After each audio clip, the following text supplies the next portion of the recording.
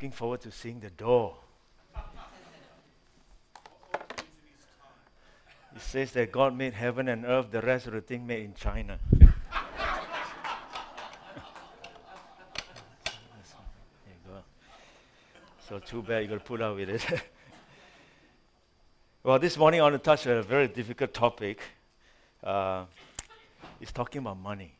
It's talking about wealth because we come to this passage in James chapter 5, 1 to 6, that talks about wealth.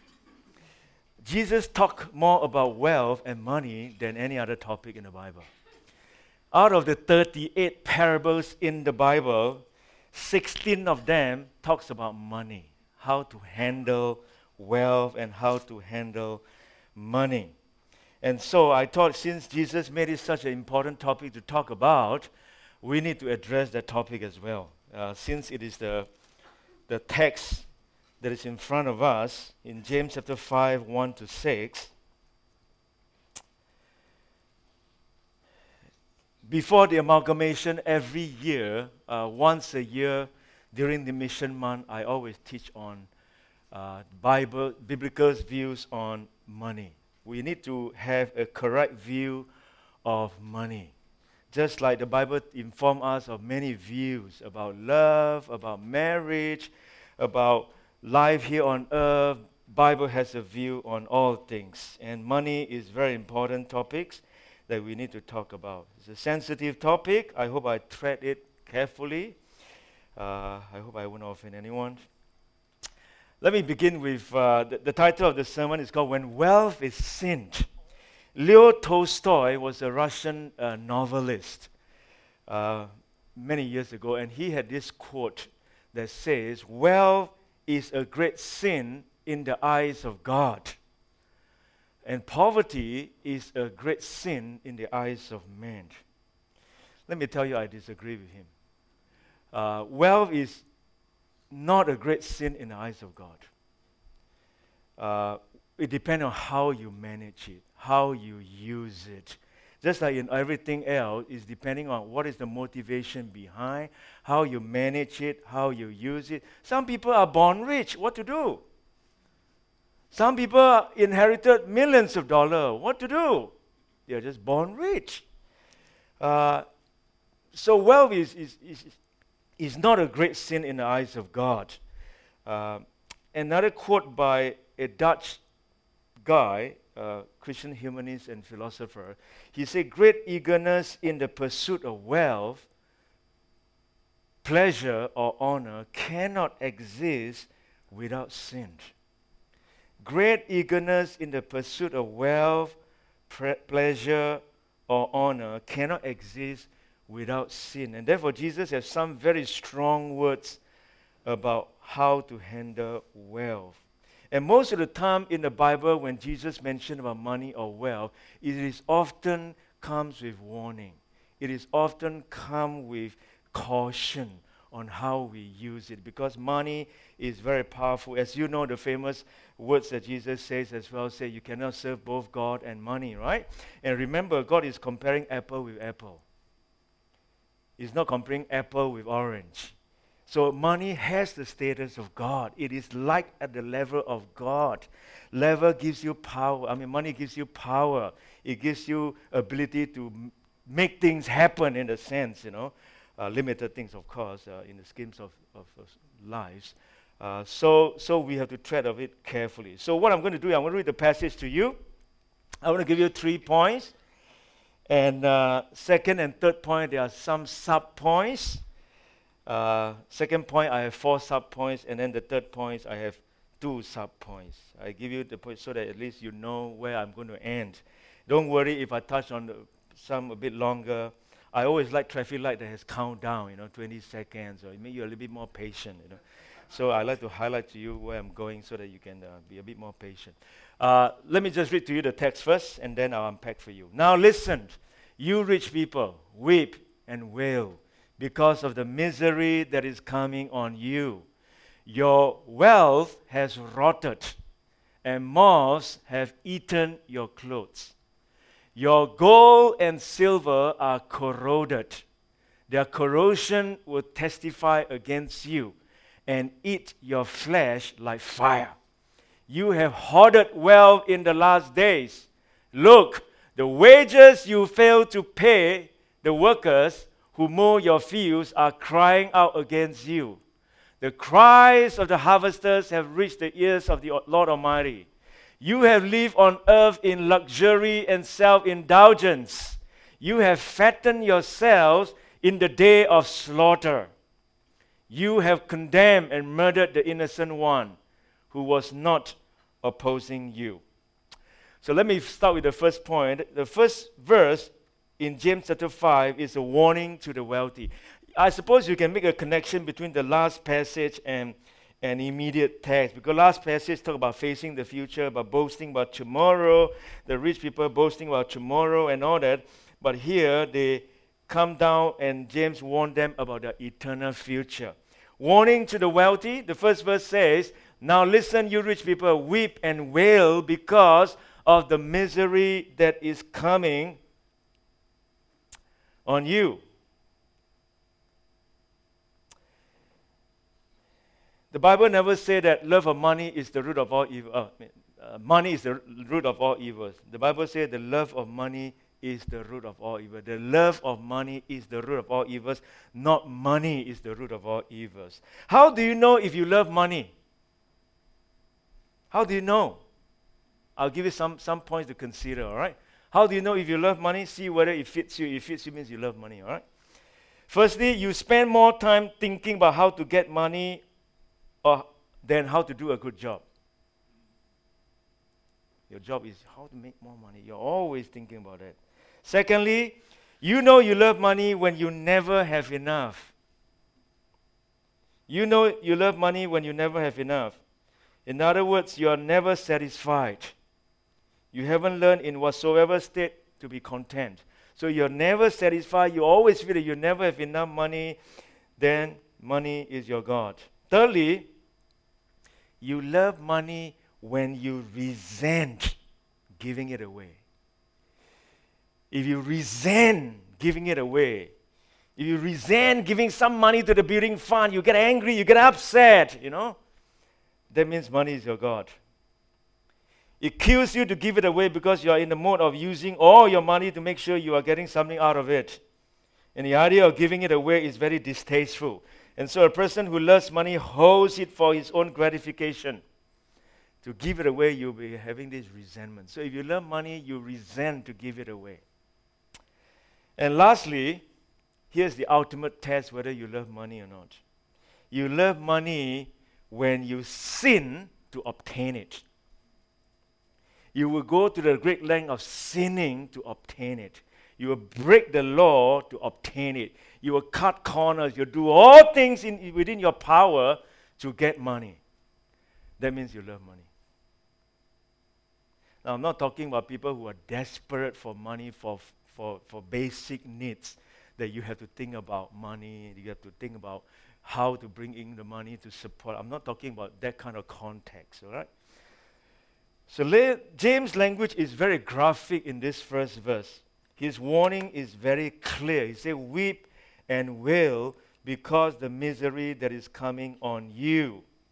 And the word used for weep is the same word used for describing the weeping of Peter when he denied Jesus 3 times. It's the same word that is being used. When Peter denied Jesus 3 times, he wept. He literally wept. And here is a warning. You better weep like that if you, I'm going to list it out, what they did wrong. But the first verse is just to underscore the warning against the rich people. And the word wail or howl is the word wail or howl. Howling? Lament with howls of misery. The picture is sobbing lament, punctuated with repeated howlings as they face the final judgment. And as I think of that verse, weeping and howling away, wailing away, we ought to let the subjective horror of this seep into our soul. So this would suggest a solemn, forgotten truth that wealth is not an advantage, but rather sometimes can be a spiritual handicap if you don't know how to handle it well. It is not an advantage because more life have been success has destroyed more lives than failures. And so wealth is one part of it that has destroyed many, many, many lives. And many Christians allow wealth to cause them derail their Christian faith, as the parable of the sower talk about that as well. And Jesus, towards the end of the Sermon on the Mount, said, no one can serve two masters. I just mentioned it just now. Either you will hate the one and love the other, or you will be devoted to the one and despise the other. You cannot serve both God and money. And then in answer to your question, which precipitated the parable of the rich fool in Luke chapter 12, Jesus also said, watch out, be on your guard against all kinds of greed. Life does not consist in an abundance of possessions. Again, he said, be on your guard against all kinds of greed. I've heard all kinds of confession before in my life as a pastor, but I've never heard someone coming to me and say, Pastor, please pray for me, I'm very greedy. I've never heard about that because it is very well concealed.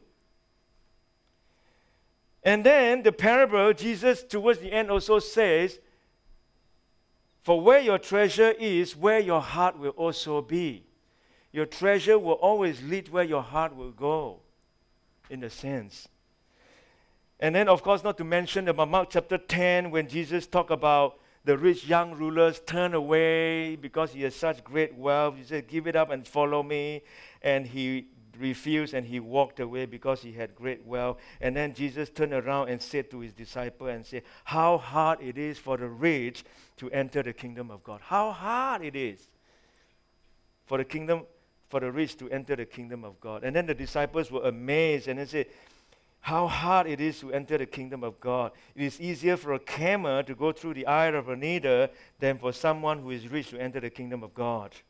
And then the disciples said, then who can do that?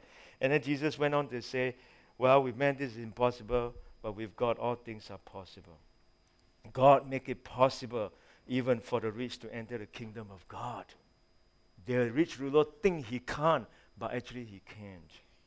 And then Mark chapter 4, parable of the sower, he says, still others like seeds sown among thorns hear the word, but the worries of this life and the deceitfulness of wealth and the desires for other things come in and choke the word, making it unfruitful.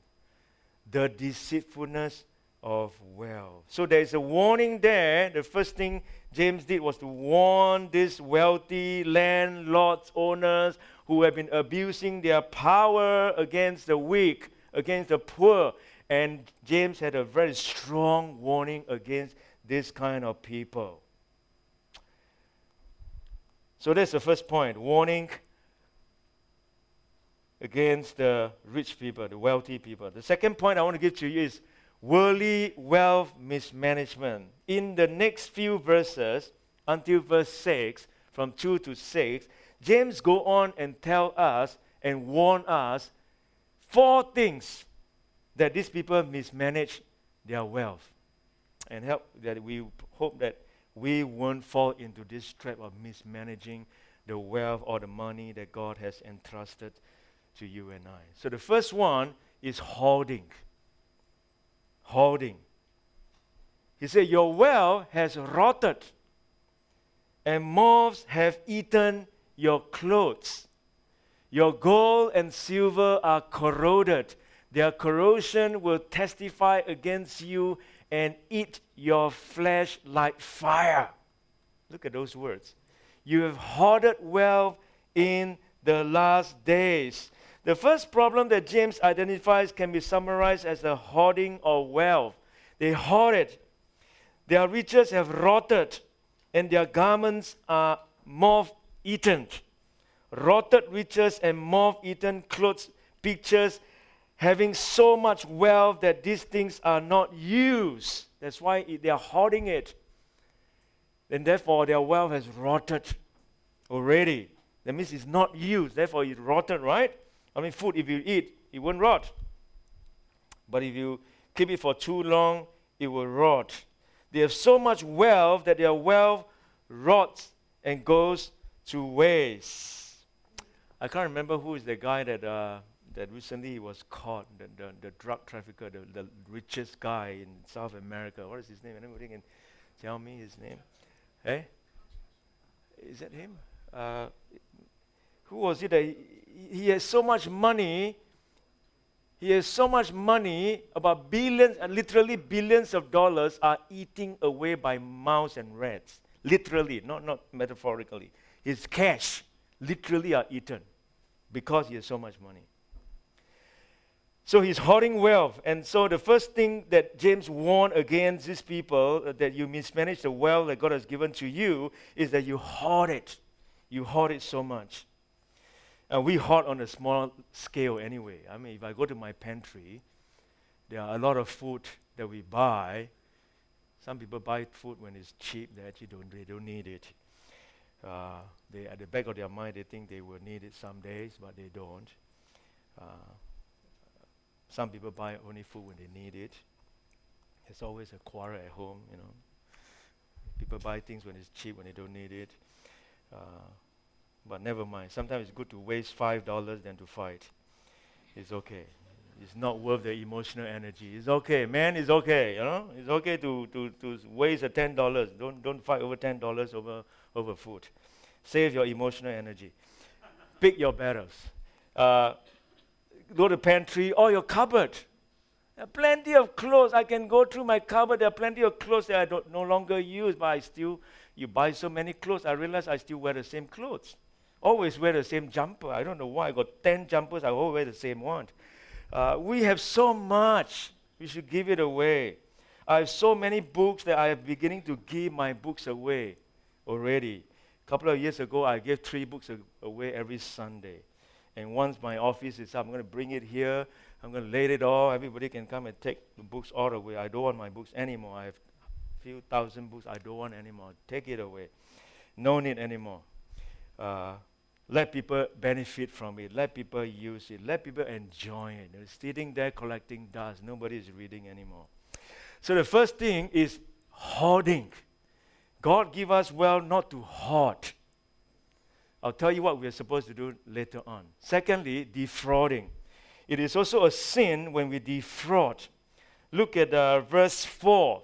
These people, they hoard the wealth. It said, the wages you fail to pay the workers who mow your fields are crying out against you. The cries of the harvesters have reached the ears of the Lord Almighty. The Old Testament consistently, way back when the people entered into the promised land, God gave them the law how to govern the people. In Deuteronomy, repeatedly warns against defrauding workers. You must be fair to them, pay them the right wage and all that. Look at Deuteronomy 24. Do not take advantage of a hired worker who is poor and needy, whether that worker is a fellow Israelite or a foreigner residing in one of your towns. Pay them their wages each day before sunset, because they are poor and they are counting on that money to survive. And therefore, it is an issue when James say that to warn them. You fail to pay the workers who mow your fields. They are crying out against you because the wages are being paid daily and they need the money to survive. And in Leviticus, I never finished the verse. It says, otherwise, they may cry to the Lord against you and you will be guilty of sin. This is in Old Testament. God gave the law to the Israelites how to govern the land. And then in Leviticus 19, he said the same thing. Do not defraud or rob your neighbor. Do not hold back the wages of a hired worker overnight. You have to pay at the end of the day because they need it. And in Proverbs chapter 3 said, do not withhold good from those to whom it is due when it is in your power to act. Do not say to your neighbor, come back tomorrow and I'll give it to you when you already have it with you. But the landlords, the wealthy landlords, the wicked wealthy landlord were doing this to the poor. So James was very mad and indignant. As I already said, these people, they were poor, they were living hand to mouth, and a day without wages was a day without food. And the And then another thing to note is that he is withholding wages to this man during harvesting time. It's not even when times are tight. It's during harvesting time. When the barns were full, when the wine rate in press, landlords were doing this to these poor workers when they were having plenty. It's not like, some employer that are struggling to pay because they go through difficult times or whatever. It's not. And James had issue with this kind of people.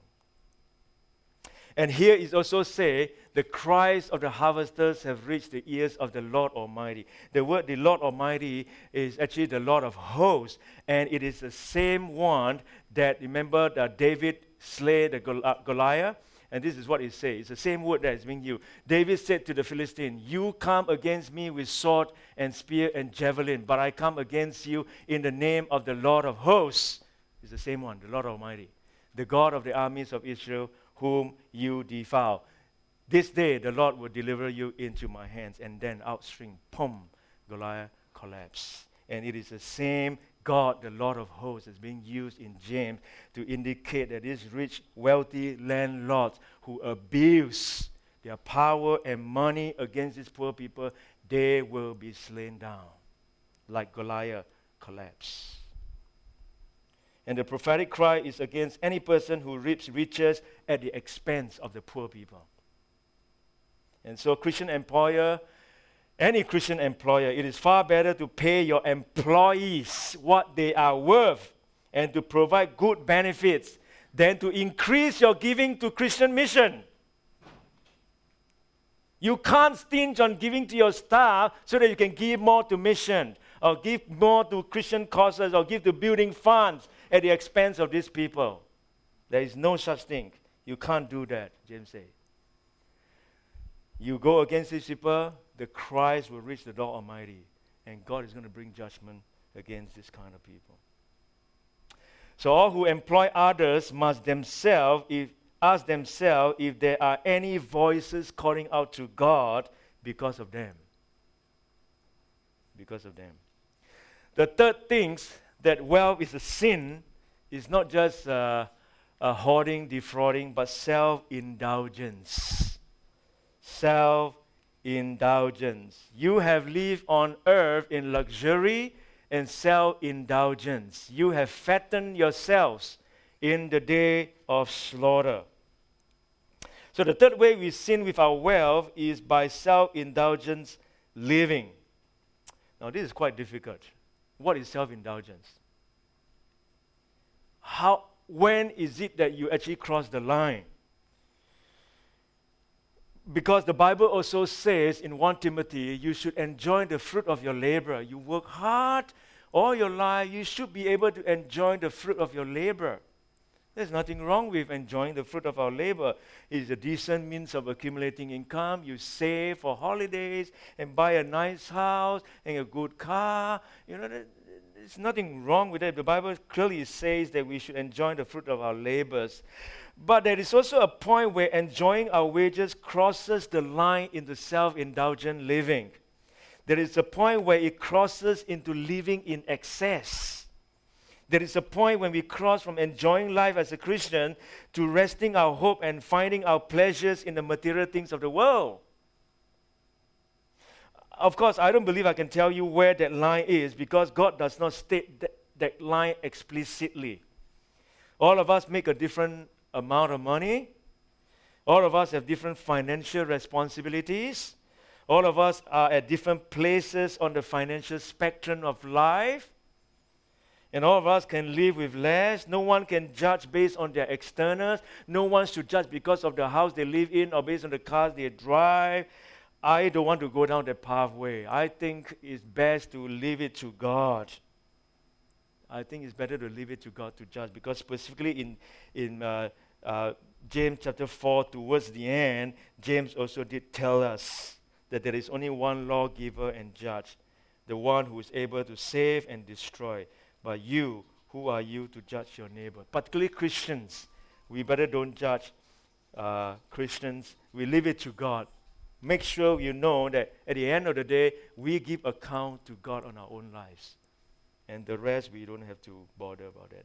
There are times for sumptuous celebration, holidays, birthdays, or anniversaries. There are times to feast and lavish our loved ones. But a life of conspicuous consumption, I think that's the words. Conspicuous consumption is not Christians. Do not be fooled by the prosperity preacher who says to you, "You are children of the King, live like one." Don't believe that. That is not of the Scripture. You are the child of the King, you can live like one. What kind of garbage theology is that? Right throughout Scripture is always wealth, associating with wealth is always about warning how to handle it, because wealth has a great potential to lead you down a very serious pathway. So don't believe that kind of preaching. Other aspect maybe, but not certainly in terms of the way we live our lifestyle. Fourthly, oppression. Oppression is the fourth way that James warned against the wealthy, rich people in abusing their wealth. There's oppression. He said, "You have condemned and murdered the innocent one who was not opposing you." Well, I don't think he actually literally means murdering someone. It is in the context of bringing the rich one to the court of law, but they are so rich they even can have influence in the court of laws, and therefore they still have their way. So James says you murder someone by literally taking away their means of making a living. The powerful control the courts. The poor could not oppose them because they had no way to use the system, and thus they were helpless. So those are the four ways that James listed down in this passage, quite straightforward, on how wealth can be a sin. When we hoard it, when we defraud, self-indulgence, oppression. Let me just move down to my final point on godly wealth management. So how should we manage then? James didn't tell us. Of course, later on, next week, I'll carry on this passage talking about being patient, because God ultimately is in charge. We don't always think that we are the one that is in charge of the world. God is sovereign. He is in charge. His timing is always perfect. But I want to move to another passage in 1 Timothy chapter 6 and give you 2 points on godly wealth management. So how should we manage, how should we tame money and wealth that God has given to us? Have you heard of the story about these three fellows? These three Christians, they were talking about giving money to God. And the first person said, "This is my trick. I draw a circle on the ground and I toss all my money up. And if the money fell into the circle, then the money I give to God. And those money that is outside of the circle, then I will keep for myself." And of course, when he throw like this, And the circle probably is a very small one. The second one said, "Well, I'm maybe better. I draw my circle in the front too. I throw my money up. And now my mind is the other way around. If the money is outside is where I'll give to God. The inside, I will keep it." And then the third one is the best. The third one says, "Oh, mine is the best. I throw all my money up and I tell God, God, whatever money you want, you catch it. The rest of the money came down, I'll keep it." This is how the way you want to give to God. But there is a better way. The first point I want to give to you is acknowledge that everything we have is a gift from God. I think this is a very, very good advice for myself. I often see myself, whatever God has given to me, even my life, my time, my talents, everything, my whole being is a gift from God. And when it's a gift from God, you are more willing to share.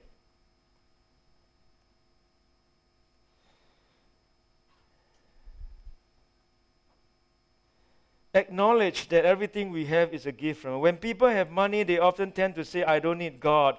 Why in the world would I need God for? I have everything I want and I have everything I need. Who's the Lord anyway? There's nothing like economic success to make one feel overconfident. The more money a person makes and the more successful he or she becomes, the more the person will think he or she got it because they were so smart or so disciplined, and this makes the person feel so overconfident and proud. Bernard of Clairvaux says to see a man humble under prosperity is one of the greatest rarities in this world. To see a man humble under prosperity is one of the greatest rarities in the world. Very rare do you see people who are extremely rich and yet at the same time extremely humble. So the first point is acknowledge that everything we have is a gift from God. Look at what David said. David praised the Lord in the presence of the whole assembly, saying, Praise be to you, Lord, the God of your father Israel, from everlasting to everlasting. Yours, Lord, is the greatness and the power and the glory and the majesty and the splendor. For everything in heaven and earth is yours. Yours, Lord, is the kingdom. You are exalted as head over all. Wealth and honor come from you. You are the ruler of all things. In your hands are strength and power to exalt and to give strength to all. Now, our God, we give you thanks and praise your glorious name. David acknowledged, even as king who owns all things in a sense, he still acknowledged that wealth and honor come from you. You are the ruler of all things. You are the owner of the entire universe. Psalms 24 said, the earth is the Lord's and everything in it, the world and all who live in it. Everything belongs to the Lord. Job chapter 41, who has a claim against me that I must pay, God say. Who can say that? Everything under heavens belongs to me. And even James 1:17 that we have already covered, every good and perfect gift is from above, coming down from the Father of the heavenly lights, who does not change like shifting shadows. Every good and perfect gift is from above. And so the first thing to help us manage our wealth and our money is an acknowledgement that everything that we have, the money we have. Yes, you may have the intellect, you may have the ability, you may have the skill, you are the one that employ that knowledge that you have in making the money, but you still have to acknowledge that your intelligence comes from God. The ability that you have also comes from God. Yes, you may be the one physically making it happen, but the ability and your whole being as a person is a gift from God, coming from God. God is the one that endow that kind of intelligence, that kind of ability, that kind of intelligence in you. And therefore, we still have to acknowledge that. And that's why we say grace. We say, thank you, Lord, for food. Even down to the most basic necessity of life, you say, God, thank you for providing for. It's an acknowledgement that God is the giver. God is the provider. And therefore, I love home dedication. Just a couple of weeks ago, I did a home dedication because I tell people, say, home dedication is an acknowledgement that it's a gift from God. Yes, you may be the one who fork the bill, pay, earn, and all that, build it, but at the end of the day, you have to say, God, thank you for providing me this house. So the first thing to handle wealth and money is to recognize and acknowledge, build that inbuilt into our heart and our soul, that all that we have, all that we are, is a gift from God. And when it is a gift, we are more willing to share. Is it not true? When it's a gift from God, we are more willing to share. Secondly, and lastly, is be generous and invest in God's work. Those of us who are blessed with wealth beyond our need have a responsibility to share generously with the less fortunate.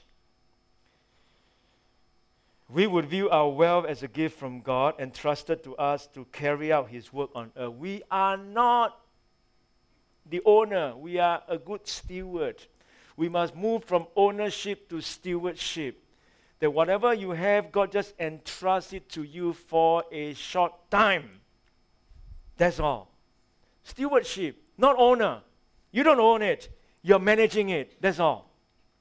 And when we're managing it, you're constantly saying, God, I have to give account to you because you have entrusted me with this wealth. I need to manage this wealth for you wisely, investing in eternity, investing in your work. Just like some people whose profession is to help people to invest money. Because you have a client, you have a big group of people you need to report to. So same thing, God has entrusted us, not just only with wealth, our talents, our gifts, that we have to learn to invest it wisely. And hopefully it will yield some dividends while you are here on earth for the Lord. 1 John chapter 3 is very clear. John said, if anyone has material possessions and he sees his brothers or sisters in need but has no pity on him, how can the love of God be in him? It doesn't make sense. You can talk until the cow come home that you love God and God loves you, but if you see someone really in need and yet you withheld what you have to help, then how can the love of God be in him? It's just plain, simple English. Anybody can understand. You cannot claim that you have the love of God in you if you have seen someone in need and yet you don't want to help. And the main text comes from this, about being generous. It says, command those who are rich in this present world not to be arrogant, nor to put their hope in wealth, which is so uncertain. Is that not true? Did you know that in 2008, during the GFC, you know how many people committed suicide? Let me give you a few. David Kellerman, acting chief financial officer of Freddie Mac, hanged himself in his basement. Stephen Goods, the chief executive of Sheldon Good, a leading U.S. real estate auction firm, shot himself in the head behind the wheel of his red Jaguar. Thierry Velif, I can't even pronounce his name, a French guy, a money manager who invested the wealth of many of Europe's royal and leading families and who had lost 1.4 billion of his clients' money in the Madoff's Ponzi scheme, slit his wrist and died in his Madison Avenue office. Kristen Skoner, a Danish senior executive with HSBC Bank, hanged himself in the wardrobe of his £500 a night suite in London.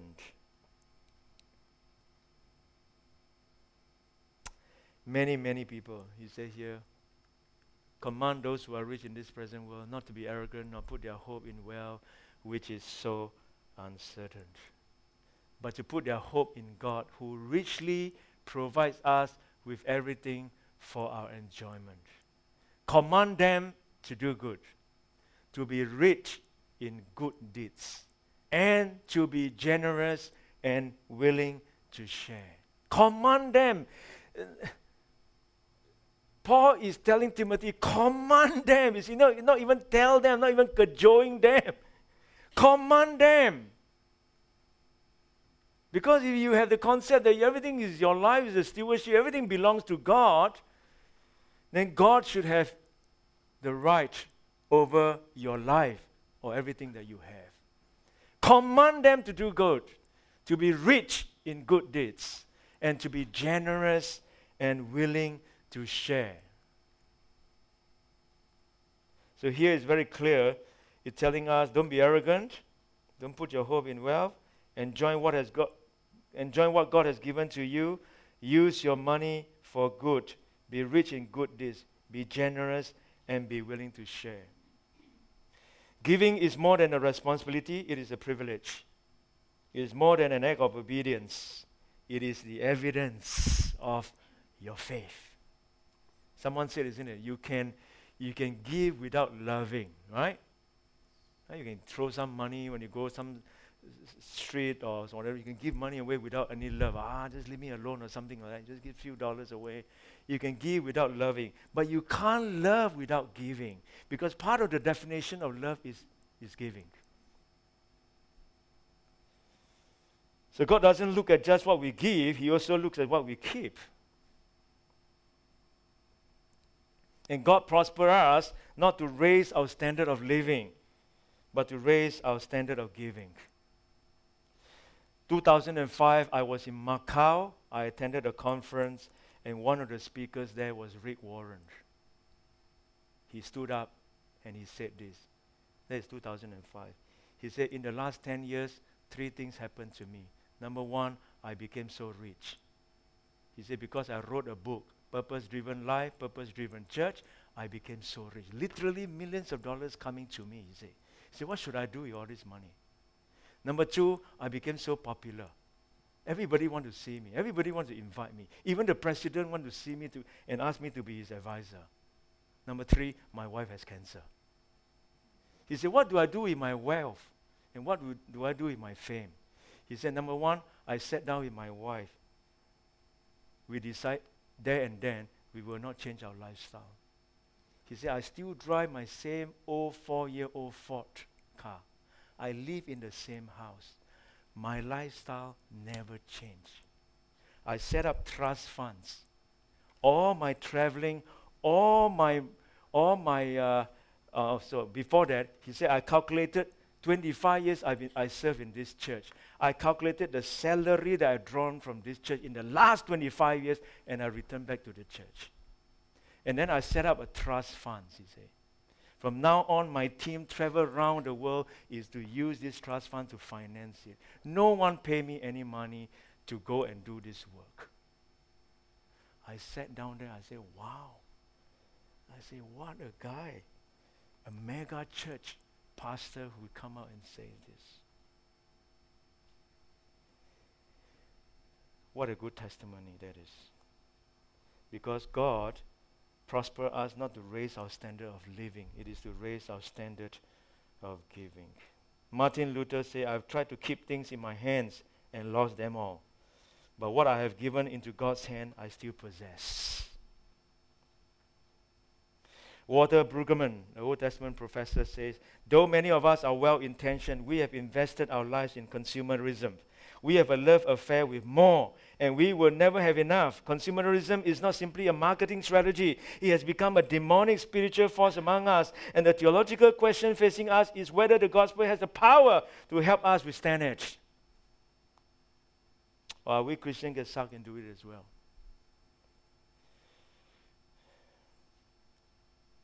I read about this guy reflecting later part of his life, and this is what he said. He said, I used to think when I was a child that Christ might have been exaggerating when he warned about the dangers of wealth. As a child, you haven't reached there yet, you see.